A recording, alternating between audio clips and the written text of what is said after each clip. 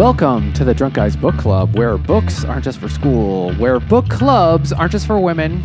And if you read this book, you'll need a beer. It's Dragon. I'm Mike. I'm Nate. I'm Jimmy. And we're the Drunk Guys, and this week we are reading Red Dragon by Thomas Harris. And I'll start with this beer. This is part of the Hannibal Lecter series. This is the first one. It is, though it's not the first. The majority of people will probably know Silence of the Lambs first. Red Dragon came out years earlier. And the main character is, again, not Hannibal Lecter, and it's also not Clarice Starling. It's another dude, Will Graham, and he's the guy who caught Hannibal Lecter and put him away for jail. And he's going to be away for a while, at least for 7 years. And this is... needed to use this before I drank it all. This is 7 Year, a triple IPA from Finback that was brewed for their 7th anniversary, and is a triple IPA that's 10.1% alcohol, brewed with Belma, Brew 1 Lupomax, Citra Lupomax, and Strata. So that's 7 types of hops if you're counting. That's really interesting. It is really, really good triple IPA. It certainly does not taste 10.1%, and I've had enough to know because I bought a keg. And, Brew 1 and Belma are less common hops. Like Citra, everybody like recently, at least, I don't know when this episode's coming out, but in not the distant past, Other Half had a festival, like had a thing where they, not a festival, but like an event where they just brewed like 25 beers that focused on Citra hops. Citra is really, really widespread. But Brew 1 is a pretty new one. And I get a lot of like melon flavors. I get like cantaloupe, and I get, citrus, but I also get like strawberry. And I'm not sure if that's from the Brew 1 or the Belma, which are 2 hops that I'm not super familiar with. But the other thing is that this beer uses a couple different types, but also uses something called Lupomax, which sounds like some sort of surgery to remove fat.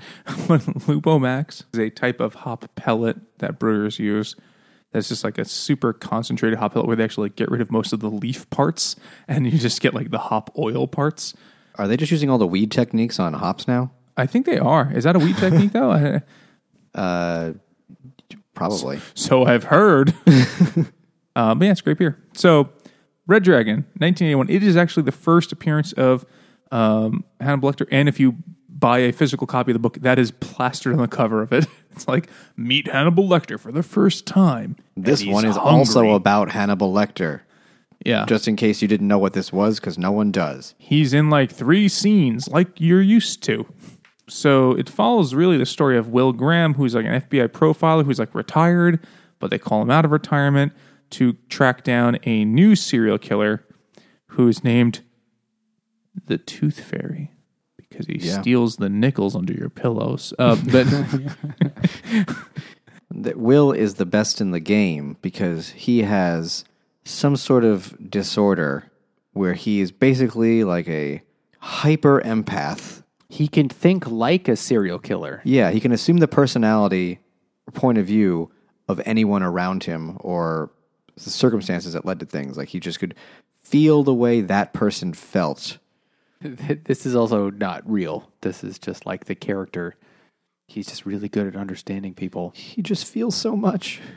That is kind of the way it's explained, yeah. So he's living in Florida with his lady because when he caught Hannibal Lecter, Hannibal almost killed him, gutted him with a fish knife or a linoleum knife, which all I've only ever seen in books and TV is used for actual murder. I've never seen anyone use it for linoleum. Because you don't hang out with the working class, Jimmy, where people have linoleum in their houses. That's true, I guess. Do you know what linoleum is? It's like that flooring. Yeah, it's like on a tube, but it's like a thick plastic thing. Yeah, no, my house had linoleum growing up. I know what linoleum is. Linoleum in my house. It's my favorite NoFX song. Of the 2 trillion that exist.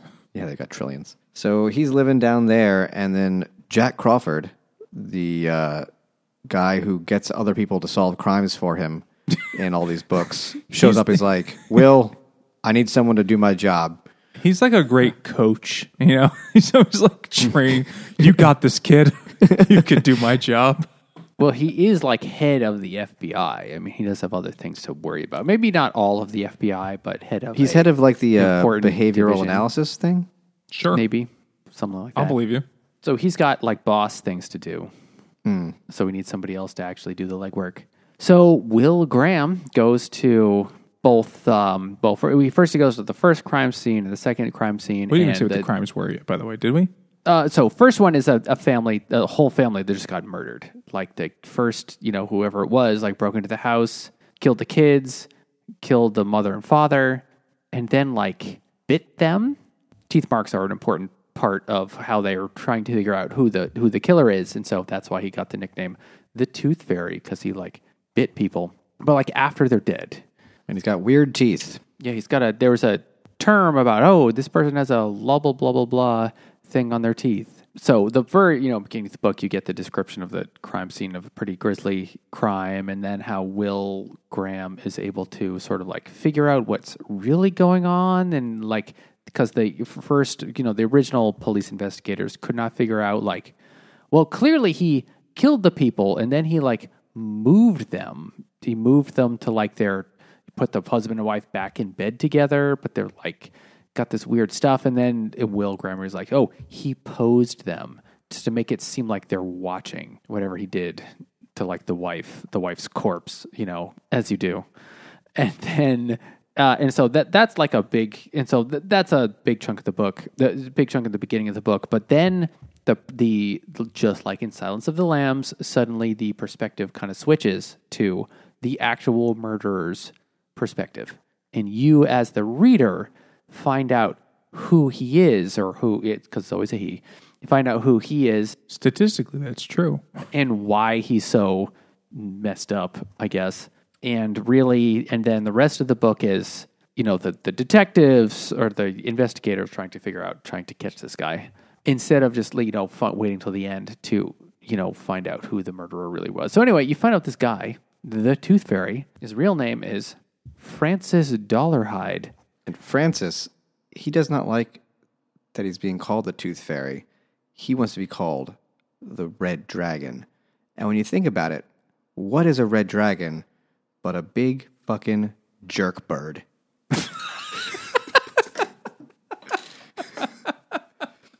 This is Jerk Bird from Off Color. That's Off Color, right? Yeah, Off Color. This is a Belgian style golden ale, 10.5%. Oh, that's Jimmy Stees. And it's gonna be good. It's in a little bottle too. Makes me feel a very tall person. You should probably pour that in a glass, dude. Why? So you get the aroma. Oh, fine, Jesus. So, by the way, as Jimmy gets a glass, we should say that we have a Patreon if you want to support the podcast. And one of the things you can get is a glass. Now, if you head over to patreon.com/drunkguysbookclub, you can support the podcast, and you can get all sorts of things like early access to episodes, exclusive content, vote in our monthly book poll, and even get physical things like a beer glass, which makes beer taste better. Ours doesn't necessarily make beer taste better than other glasses, but it certainly doesn't make it taste worse. So, that's a risk I would take. But if you pour the beer into a glass, you could smell it, and smell is like an important component of tasting. So you should do that. Jimmy, what do you think of Jerk Bird? Jerk Bird. It says it's got Brettanomyces in it, which is what that one that does it like that weird, funky farmhouse one, which is a lot of what Off Color does, right? Yeah, they just call it Brett usually because this is definitely like that. It's got a very distinct funky vibe to it. It doesn't taste like a Belgian at all, but it's still good. But it doesn't taste like a 10.5% either. It tastes kind of like a slightly funky juice, and it's like when I was pouring it out at the end, it was dripping like it was like syrup almost. So it's quite sticky. The most important thing for today is if you become a Patreon, if you become a website. If you become Patreon. That's like Voltron. You have to assemble with other computers. If you become a patron over at patreon.com/drunkguysbookclub, you get to be shouted out in our monthly book poll episode. And this is the book poll winner. And I'm so glad they did. Let's thank those fine people, Nate. We have more and more. All right. I would like to thank Justin, Barry, Julian, Travis, Brent, Doug, Russell, Tyler, Grace, Catherine, Colton, Stephen, Nick, Dustin, Joe, Crab, Michael, Daniel, Emir, Hayden, Mariano, Emotional Support Burrito, CL, and Urinate Honor. What? Urinate on her? Urinate on her. If she asks, she's into that. A very generous $10 patron. But also, someone else in Patreon has also changed their name. So I'm really mad at you, Connie. Connie Lingus. You know who you are. We have Irish patrons? So I guess this is going to be a thing now. Great. I hope they all switch. Oh, God. Thank you, everybody. Let's crowdsource these folks. He has to read them. It's in his contract. Nate has to read them. And one person thought it'd be funny to make silly names and see what he can get Nate to say. And someone else joined in. Can you have too many heroes? Because I have to add 2 to my list right now. and you could join that esteemed collection of people if you head over to patreon.com/Drunk Guys Book Club. Okay, so Speaking of esteemed people, this guy likes to eat people. Not really. He chews on them.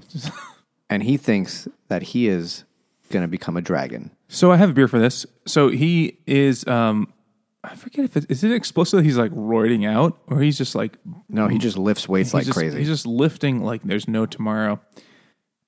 He's all diesel, and he is slowly like tattooing himself to turn into a dragon, but the dragon from a William Blake painting, and it's the Great Red Dragon and the Woman Clothed in the Sun painting, which it's a weird painting. It is. William Blake was a fucking weird dude, and so he's doing that. And one of the things he has is down his leg, he has a tattoo of like a dragon tail that like coils around his leg, kind of like a cat tail. That's a bigger reach than Jerkbird. Well, it's a fucking huge reach. Talking to a different serial killer to solve a murder, like that's a ridiculous reach. Hey, sometimes you gotta ask an expert. It's the MacGuffin of the whole series. Oh, it's a sausage MacGuffin. It's ridiculous. So I can't believe McDonald's hasn't come up with a sandwich called the MacGuffin yet. It's ridiculous. I can't believe no one's made sausage MacGuffin. Like that's just gentlemen. If we make a band, I'm going to propose that as the name. Sausage MacGuffin. So this is Cattails, which is a double IPA from Finback that is really good. And I just knew if I didn't drink it with you today, it wouldn't be available in the future because I would not have the patience. This is a double IPA that's dry hop with Citra and Kohatu. And Kohatu is another newish hop. They're from New Zealand, and it is a blend of a bunch of actually German types of hops. Let's try the beer. Where is Old Zealand? The Netherlands. Is it? I'm not sure, but isn't like ZEE land? Like I'm not stuttering, but like the letters ZEE land is not like part of the Netherlands. I have no fucking idea. I just realized I don't know where it is. Nate, are you Googling? Google. Yep. Where Google is Old Zealand? It is, where is the original or Old Zealand? Located just northwest of the Belgian city of Antwerp. Fuck. Yes, I was right. Practically Dutch. It's right by Antwerp. That's original Zealand. Thank you, history degree. That's the OG Zealand. That'd be a great name also for a band. OG Zealand. OG. It just sounds like a really weird electronic EDM artist. It's probably a Flight of the Conchords album. Oh, yeah, I can see that. So this beer is a great double IPA. Kohatu is, super tropical kind of hop, as is Citra. This is a modest 9% now, so I'm tapering off. Modest. That 10.1% boy. Did I tell you I brewed the other day? I've been brewing again. Told us well, the last one you did, is it different from the other one? I brewed again. Okay. So I've been. How did the first one turn out? It was very drinkable. It wasn't amazing, I won't lie, but it's pretty good. For someone just making beer in their basement, achieving drinkable is a feat on of itself. Well, to be fair, I made it in my backyard because my wife doesn't trust me to do it in the basement. Can you do it outside? Isn't that bad for it? When you're boiling shit, it doesn't matter. You just like dump it into a thing. It's fine. It came out great. So I did the same beer again. And my wife is so annoyed at her job. And she's like, listen, if you can get good at making beer and we can have a brewery instead of having shitty jobs, I'd be interested. I'm like, all right, challenge accepted.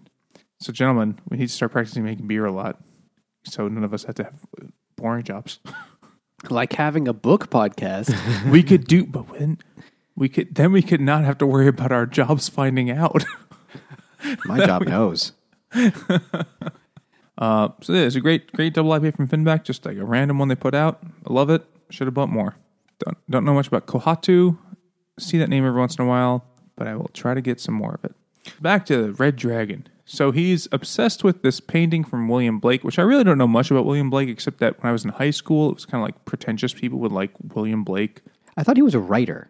He wrote poems. Yeah, but he also did paintings, I guess. Yeah, he's some British weirdo from like the turn of the 19th century. Is that the 1800s? Yeah, right. Who wrote like he's like a romanticist. I don't really know much more about his shit, except I've read random poems.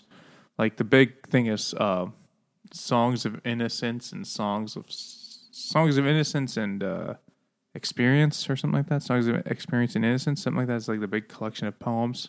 Well, luckily this book doesn't require it. No, of course, but like that's like his famous thing. Like it's like a poem and a picture. Like he has like these kind of things, and they're weird. I don't know. I don't like poetry, so I never really care. Yeah, I don't know fucking anything about it. So the book Red Dragon doesn't like have any deeper reason that the main character is obsessed with it than just like he saw it and he got obsessed with it. That's it. And then he thinks that he has a red dragon inside of him, talking to him and making him do all these murders. Maybe he just had to really poop. he had Chipotle. He's like, I got a red dragon in me. Oh, man. It's going to look like I'm clothed in this. It's going to feel like I'm clothed in the sun. Hot butt. So you find out about... So, okay. Jimmy, for translating. One thing that happens is that Will Graham, the investigator, goes to see Hannibal Lecter in his prison. To exactly the same like place, situation, exactly the same scene as in Silence of the Lambs.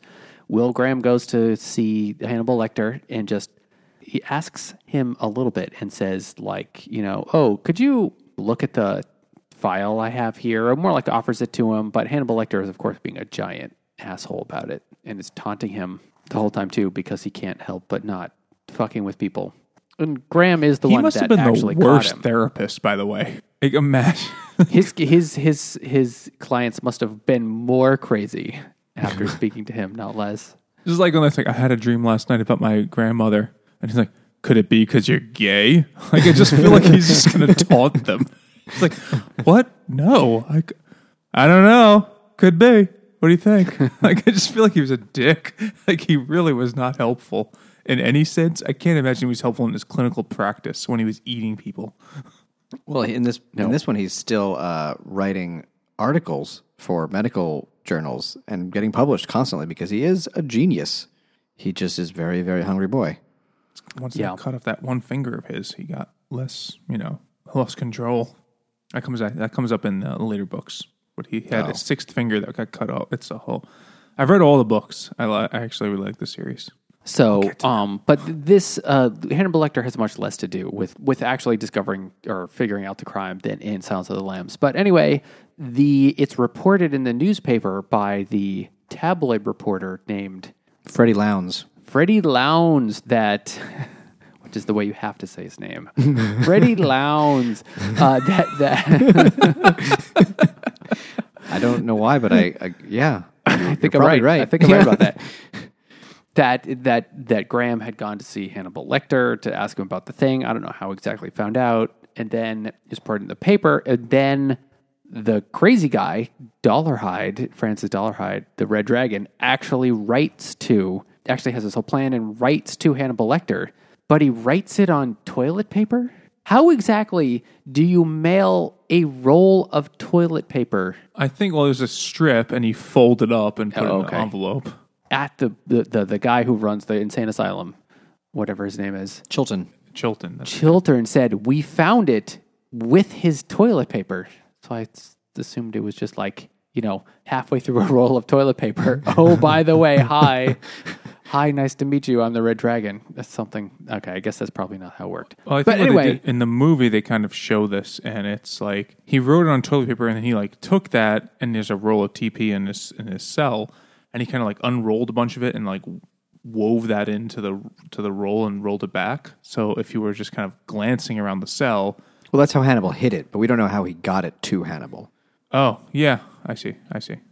He probably he mailed it in some way. It got to him. yeah. Anyway, it's on toilet paper so that it can be easily gotten rid of. In that, he's like, well, you could eat this and it would go away easily. You could. I mean, you could also just flush it. Why would you say?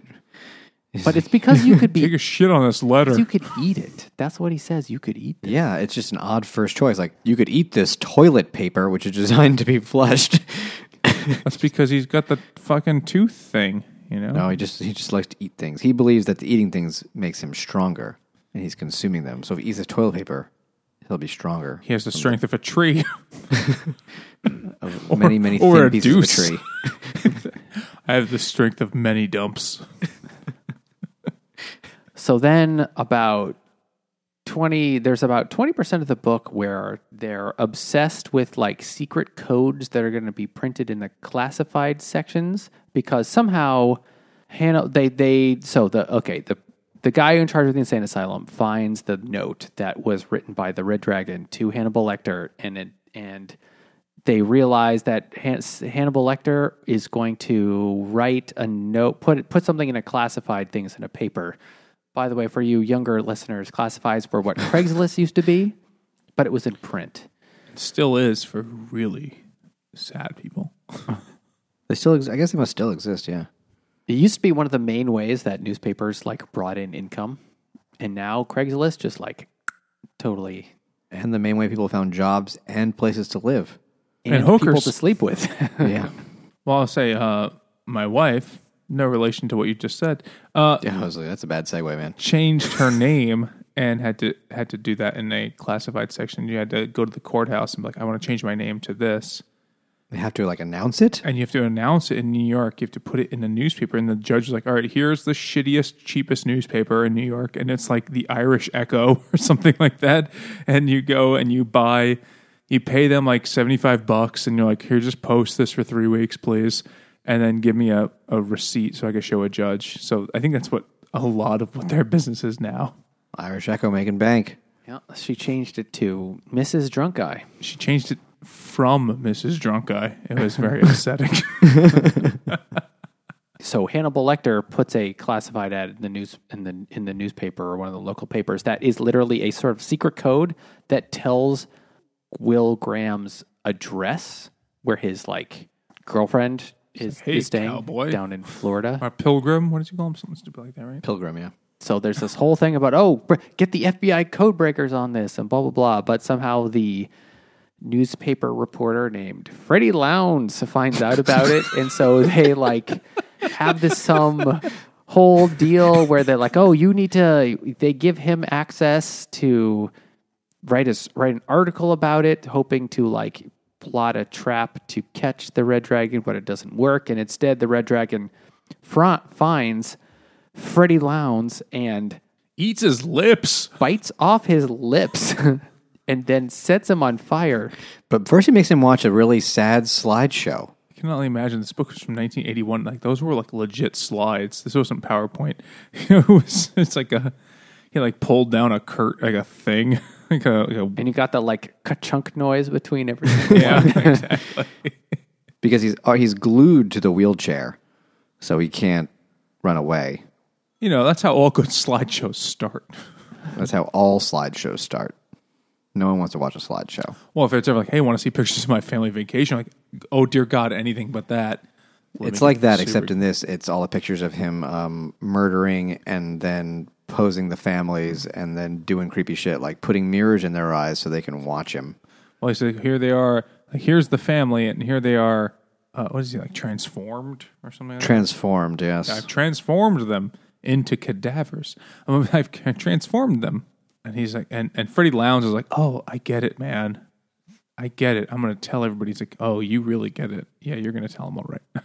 Well, before he bites his lips off, he makes him record a message to be sent out to everybody that he is not a fucking tooth fairy. He's a dragon. Stop it. It's mean. Did you say he was a dragon? I did say he was a dragon. He said he was a dragon. All right, so I have a beer for this. This is called Dragon Stout. And who is it made by? Who is it made by? I think it's made by Jamaica. The entire country. Desnos and Geddes Limited. Anyway, this is a stout that says imported, and it is 7.5% alcohol. And it is weird tasting. I don't know. Weird? Weird. How's it weird? It's like kind of sweet. Yeah, it's definitely like, in terms of like, it's a stout that's not advertised as a pastry stout. It is oddly sweet. It's almost like they put corn syrup in it. It's actually what it tastes like. Like a Colt 45? Like that really cheap sweetener? Yeah, actually a little bit. I've only ever had Red Stripe in terms of Jamaican beer. It says on the bottle. I think they also make Red Original Jamaican since 1920. Like, oh, okay. Oh, Sure. Jesus, okay. Back when you couldn't make beer in America. So I guess that's part of it.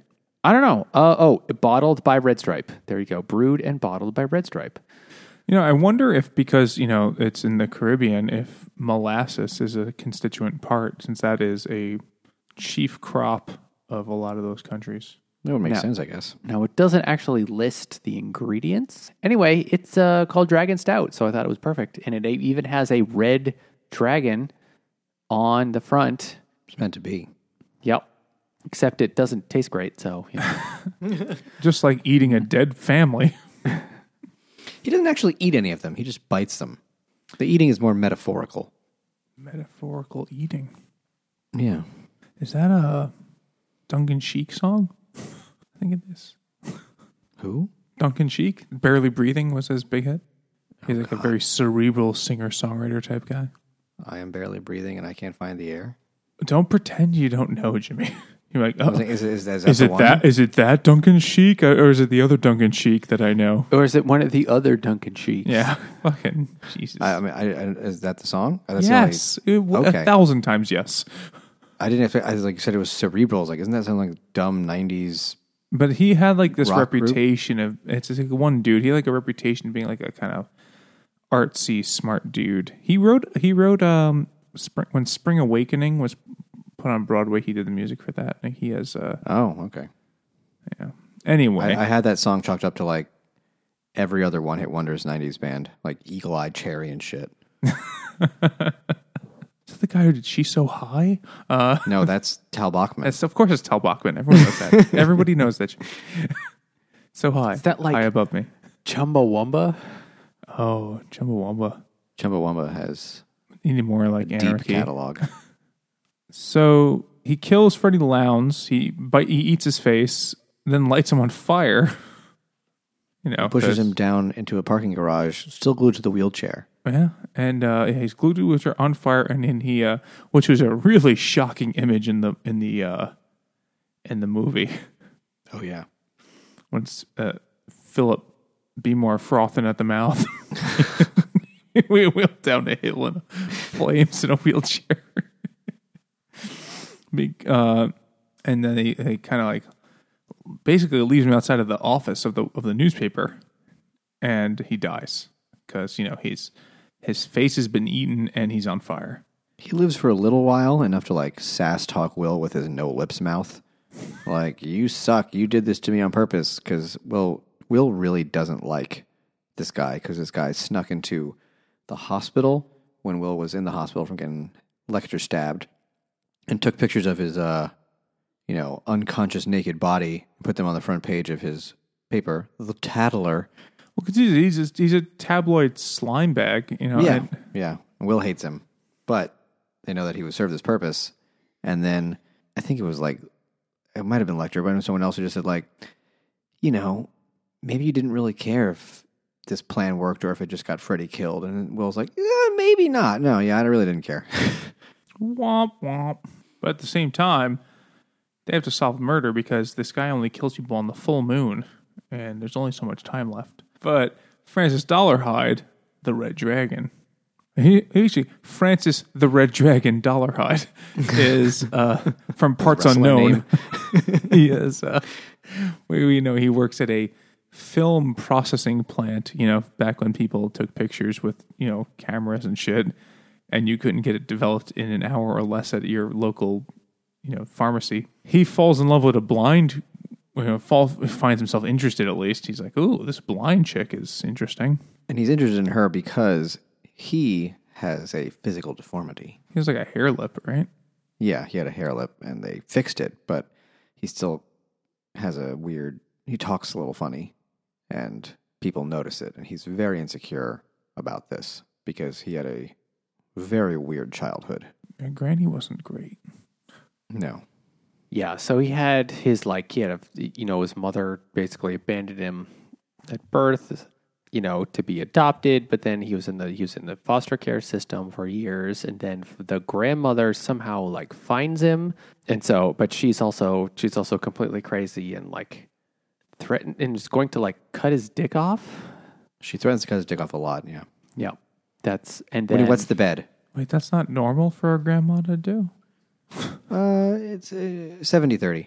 All right. But she also runs an old folks home for indigent people, and then also goes crazy. And and then she dies. And so Francis Dollarhide, he's wearing her teeth. Those are the teeth marks that he's biting people and leaving the marks around. But so he is interested in this blind woman who, partly because I guess, she can't see how deformed I am, I guess, is kind of the way it's played in the book, at least. But also he's also completely insane, and he feels that he's got this red dragon inside of him that is making him do this stuff, which doesn't really make sense. Lift more weights.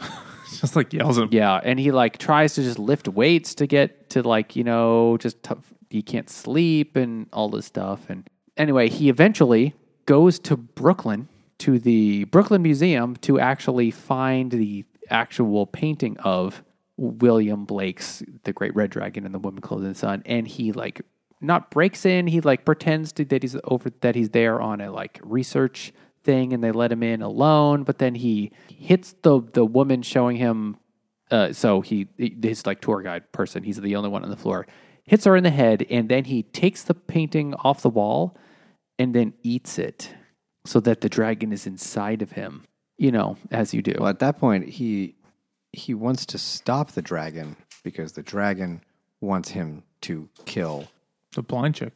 Yeah. And he's like, I like her. Maybe if I eat this painting, I'll defeat the dragon. But it doesn't work. Weird. It sounds like a foolproof plan. I mean, it had a real shot. But while this is going on, Graham figures out that, there was a film projector at this family's house and the other family's house, the two families. That's the thing that connects them. They both had film projectors. Wait, he must have had, where did they get their film developed? And they find out that they both had their film developed in the same place, and that's why the murderer actually knew about, how to get into the houses and knew Didn't he also pose connection as a fucking utility guy? He first saw them through processing their home video, and then he went to their houses and posed as various things so that he could stake out the place and figure out how best to eat them. Of course. Yep.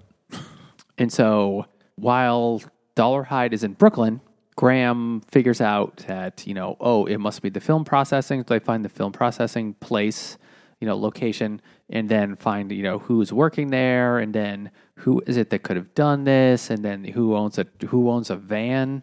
And then they eventually figured out, who owns a van? It's a van. The van was very important in this book. And then they figure out who, and they go to his house. But at the same time, Dollarhide has taken the blind girl named Reba McLean, and then he's going to try and... Okay, this part of the book didn't quite make sense to me. He brings her in and then pretends that he's going to shoot her, but instead lights the room on fire and then fires the gun. It makes you think that he killed himself. Yeah. And there's a dead person on the floor that's face has been shot off. They're like, that's Yep. him. He killed himself. He wanted to convince her that he had killed himself so that the dragon wouldn't get her. I guess. But the way this is kind of like the dramatic ending of the book, you think at least. The dramatic ending of the book, and then, the Graham and the FBI and the police are outside, and they're like, oh, they see him, they see the, building, his house, going up in flames. It's like, oh, well, I guess that was it. I guess we found him. And then 3 weeks later, Graham is back home in Florida. But then Dollarhide is there and tries to kill him, stabs him in the face with a knife, and then goes after the rest of his family. And his wife Molly is there, and she has a gun, so she shoots him a whole bunch of times, just as Graham did to this other guy in a different case years before. Shoots him and kills him because Hannibal Lecter did actually leak his actual address and manages to find him. But now Dollarhide is dead, and then the end. Well, there's other stuff like we skipped over how Graham spoke to the blind chick, and she was so upset that she was interested in the fucking murderer guy, and he's like, oh no, by being kind to him you helped, probably saved people's lives, even though he murdered a guy to convince you he was dead. Somehow that makes sense. And then at the end, Graham has some sort of weird flashback about something about the Civil War. I forget which battle it was. Shiloh. All right, yeah. The dog that Neil Diamond sang about. And that song. And he has a flashback about that. And he kind of comes to the conclusion. So part of the thing here, Thomas Harris's whole shtick is, I guess it's pop psychology. Just the idea oh, this happened to you and therefore you became this person, which is probably much more cutting edge in 1981 than it is now. It's a 40-year-old book, so it definitely shows its age in the psychology elements. But the question, I guess, throughout the book is was this guy always a monster, or was he made into a monster through his, circumstances? And at the end of the book, Graham is like, yeah, that probably happens. You probably get fucked up somehow, and that's bad. Grandma shouldn't threaten to cut your dick off. Yeah, that's not a very good grandma. And everyone in the orphanage called him cunt face. Maybe they meant it as a term of endearment. I don't really. I don't think it meant something different in those days. Yeah, it's a bit strong. It's a bit strong of a term. Yeah. But that's kind of the thing. And at the end of the book, Graham is reflecting, and he's like, yes, nurture is a big deal. in the nature versus nurture debate. Well, it's also a big thing for him because they allude to it a lot in this book, and it's a huge part of the show for Graham is that he can't do this for very long because taking these people's points of view and living with this and feeling these things all the time is bad for him, and he starts to lose his mind a little bit and starts to become a little bit crazier. And so that's why he quit, in addition to being stabbed. But doing this stuff is harmful to him, learning these things and feeling these ways. That's why he can't do it. And so maybe he's wondering, if I keep doing this, will I become a fucking serial killer? He's got big feelings. All the feels. All of them, except any good ones. No one ever is happy in this book for 1 minute. Maybe the blind chick when she's getting banged, and the dragon when he's doing the banging, because he genuinely does actually kind of care about her, and so he tries to stop the dragon. He really, besides faking killing himself, he really does consider killing himself for real so that the dragon won't get her. So this is the first appearance of Hannibal Lecter. He's in this a lot less, or more his role in the story is a lot less than, Silence of the Lambs, which is much more well known. Yeah. And he's almost in it so little. I really was wondering, what's the point of this even being here? The author, Thomas Harris, made up this whole extra thing, the main character has got to go talk to the crazy guy, the crazy genius. It's almost if Sherlock Holmes was instead a evil person and, put him in a cell and he's going to help solve the mystery, except he doesn't actually help solve the mystery at all. He is just a dickhead about it. He makes it worse. So I wonder if, this is the first book, and this is of the Hannibal Lecter world, and it's actually only Thomas Harris's second novel. His first novel is a book called Black Sunday, which is from like 1975. He's produced like 5 books in the last half a century. He's really he labors a long time. He's making a lot on Hannibal royalties. Oh yeah, there's been no pressure on him to put another book out financially, but I mean, if he's a writer, he probably wants to, but he struggles to finish books for whatever reason. You kind of wonder, looking back, like, which character was he trying to set up here? What happened to Will Graham? Will Graham was an interesting guy. He just vanishes in the books. They mention him in passing in Silence of the Lambs, don't they? But they say he basically got stabbed in the face, and he doesn't do anything anymore. Yeah, but at that point, that was just kind of like a throwback to this book. Yeah.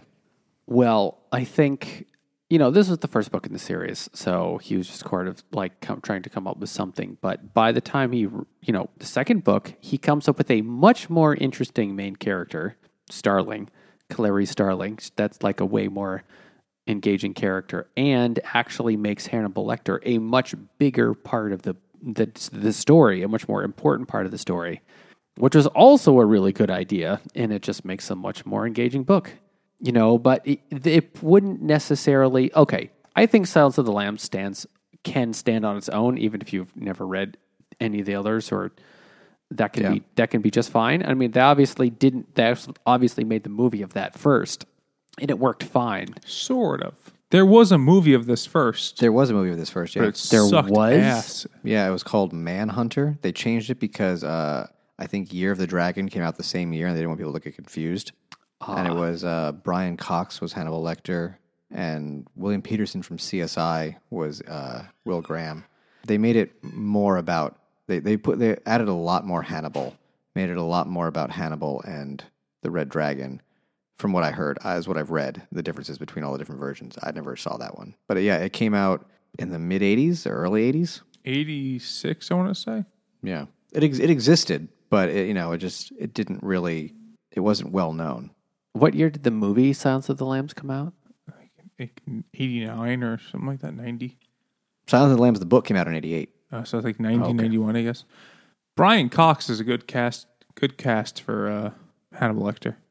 I can see that. I've never seen this movie. But just not as good as Anthony Hopkins. Well, I think the bigger thing is they made like Dennis Farina like a bigger character, and he was Crawford. He was... oh, yeah. And that he's great he was, I think he's dead now, but he was great in like being an obnoxious part character. Having him be a major character, probably not great. Yeah. I mean, a lot of this was affected by the fact that Silence of the Lambs was a better movie in every single way. Yeah. And just like a cultural phenomenon. Like everyone fucking knows it. Like I really thought that Red Dragon was a prequel that he had written because I didn't know that this actually came first. That's why in the bookshelves, this one has the first Hannibal Lecter book, just in case you were wondering. Right, yeah. I get it. Like the publishers are trying to like push copies of this book to like cash in because there's only fucking 4 Hannibal Lecter books. But it does feel like this is almost like the dress rehearsal for Silence of the Lambs. It's like the same fucking thing, but better. Yeah. It's a sequel, but it's the same formula. But he made some significant... The changes he made were really significant, right? Instead of making it like a grizzled FBI profiler, it's a male profiler. It's a female FBI like recruit. And that makes it much more interesting. I mean, I like this book a lot. Mainly because I like Hannibal, like the series concept. I could see why Silence of the Lambs is better. I do think that the Red Dragon is a more interesting villain than Buffalo Bill, but the lack of Hannibal it makes it worse in that regard. Certainly, I didn't really like this one. I thought it was just not just that it was clearly a less good Silence of the Lambs, Which, it was his first book. That's just like, we know Second that's what happens when the first version. The first book's not bad. Black What I Sun's mean not by terrible.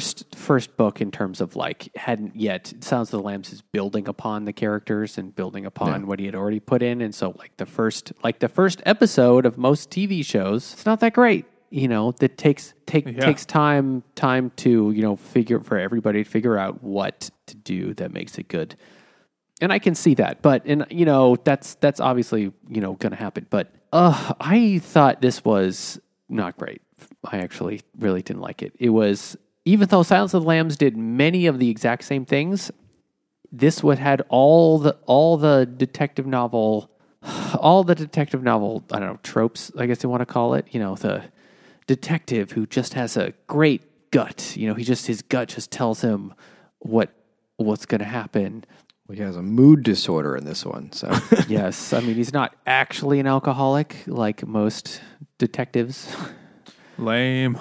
And like the original part was that he actually went to talk to the crazy criminal genius psychologist Hannibal Lecter in prison to like learn about it. Like that was an original idea. But because I read Silence of the Lambs first and it was better in that one, I was just disappointed when I read this one, is the way I want to say it. do you think if you had read this one first, it would have been better?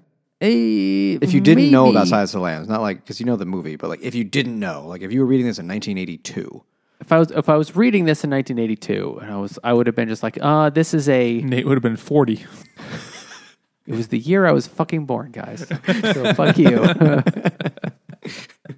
If I was actually reading it in 1982, it would have been a kind of forgettable thriller. Actually, it not all that remarkable.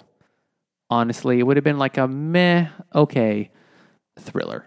But the idea of talking to the other crazy person to solve the crazy person thing, even though it wasn't done very well here. It does it so little and not very well. But did that exist anywhere else?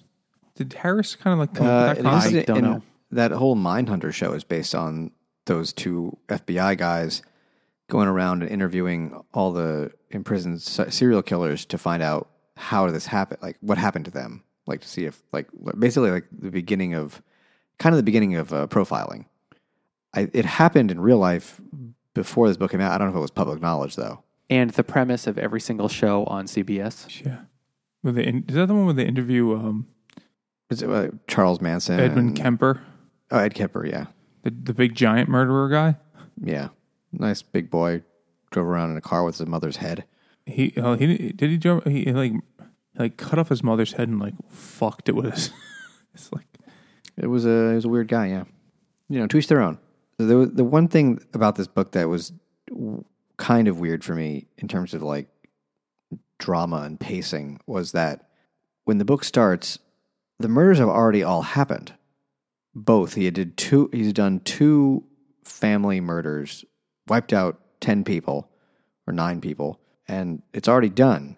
And then they're all just trying to catch him before he does it a third time. And I felt like that was a bad choice in that, like, nothing on the side of the Red Dragon besides his weird little psychological adventures. Nothing really happens in his part except, I guess eating Freddy's face. But it really lacks a lot of that. Like, at least when Buffalo... And going to Brooklyn Museum to eat the painting. Yeah. Yeah. Like, Buffalo Bill had the girl hostage. And so, like, there was something time-wise actually happening. Whereas opposed to, like, we've got 3.5 weeks until he kills another family. And they're like, okay. And then in the meantime, we'll just do a lot of investigating. So it kind of lacked... I know there was a certain amount of, impending doom, but it didn't really have the same feel as a lot of other, killer cases do.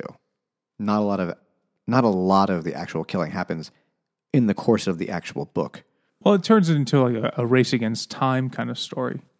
Yeah, but the time is very long.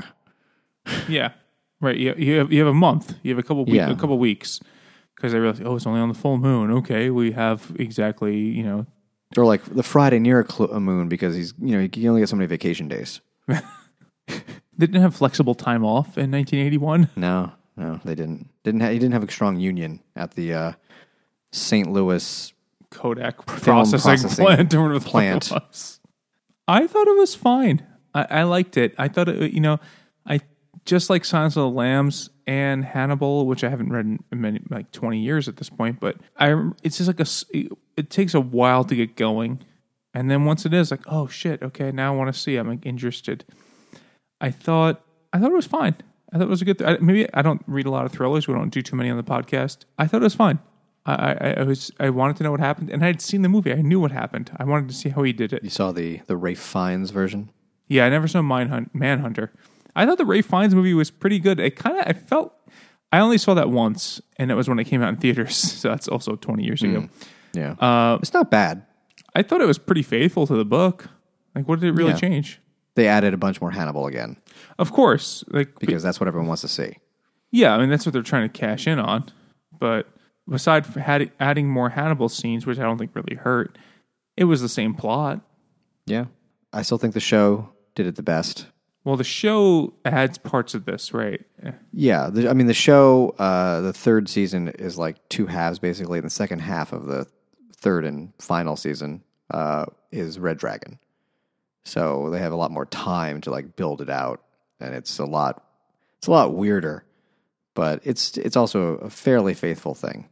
But there's also way more Hannibal added because Hannibal's the most interesting part. I think if you've read Silence of the Lambs and you liked it, you should read this book. And you'll be like, oh, yeah. it's like I can't believe it's not Silence of the Lambs. But if you, I think that's really what's going to happen. It's not better. It's not. The movie, I kind of think is better because it's more modern and less like slow and boring.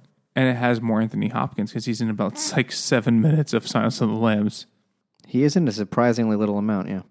But they beefed him up for the Red Dragon because, that was the big draw. And I think that was, I forget, what came out first, that or the Hannibal movie? The shitty... movie? Hannibal movie? Yeah, it's a movie, Hannibal, based on the third book where it's him and Julianne Moore.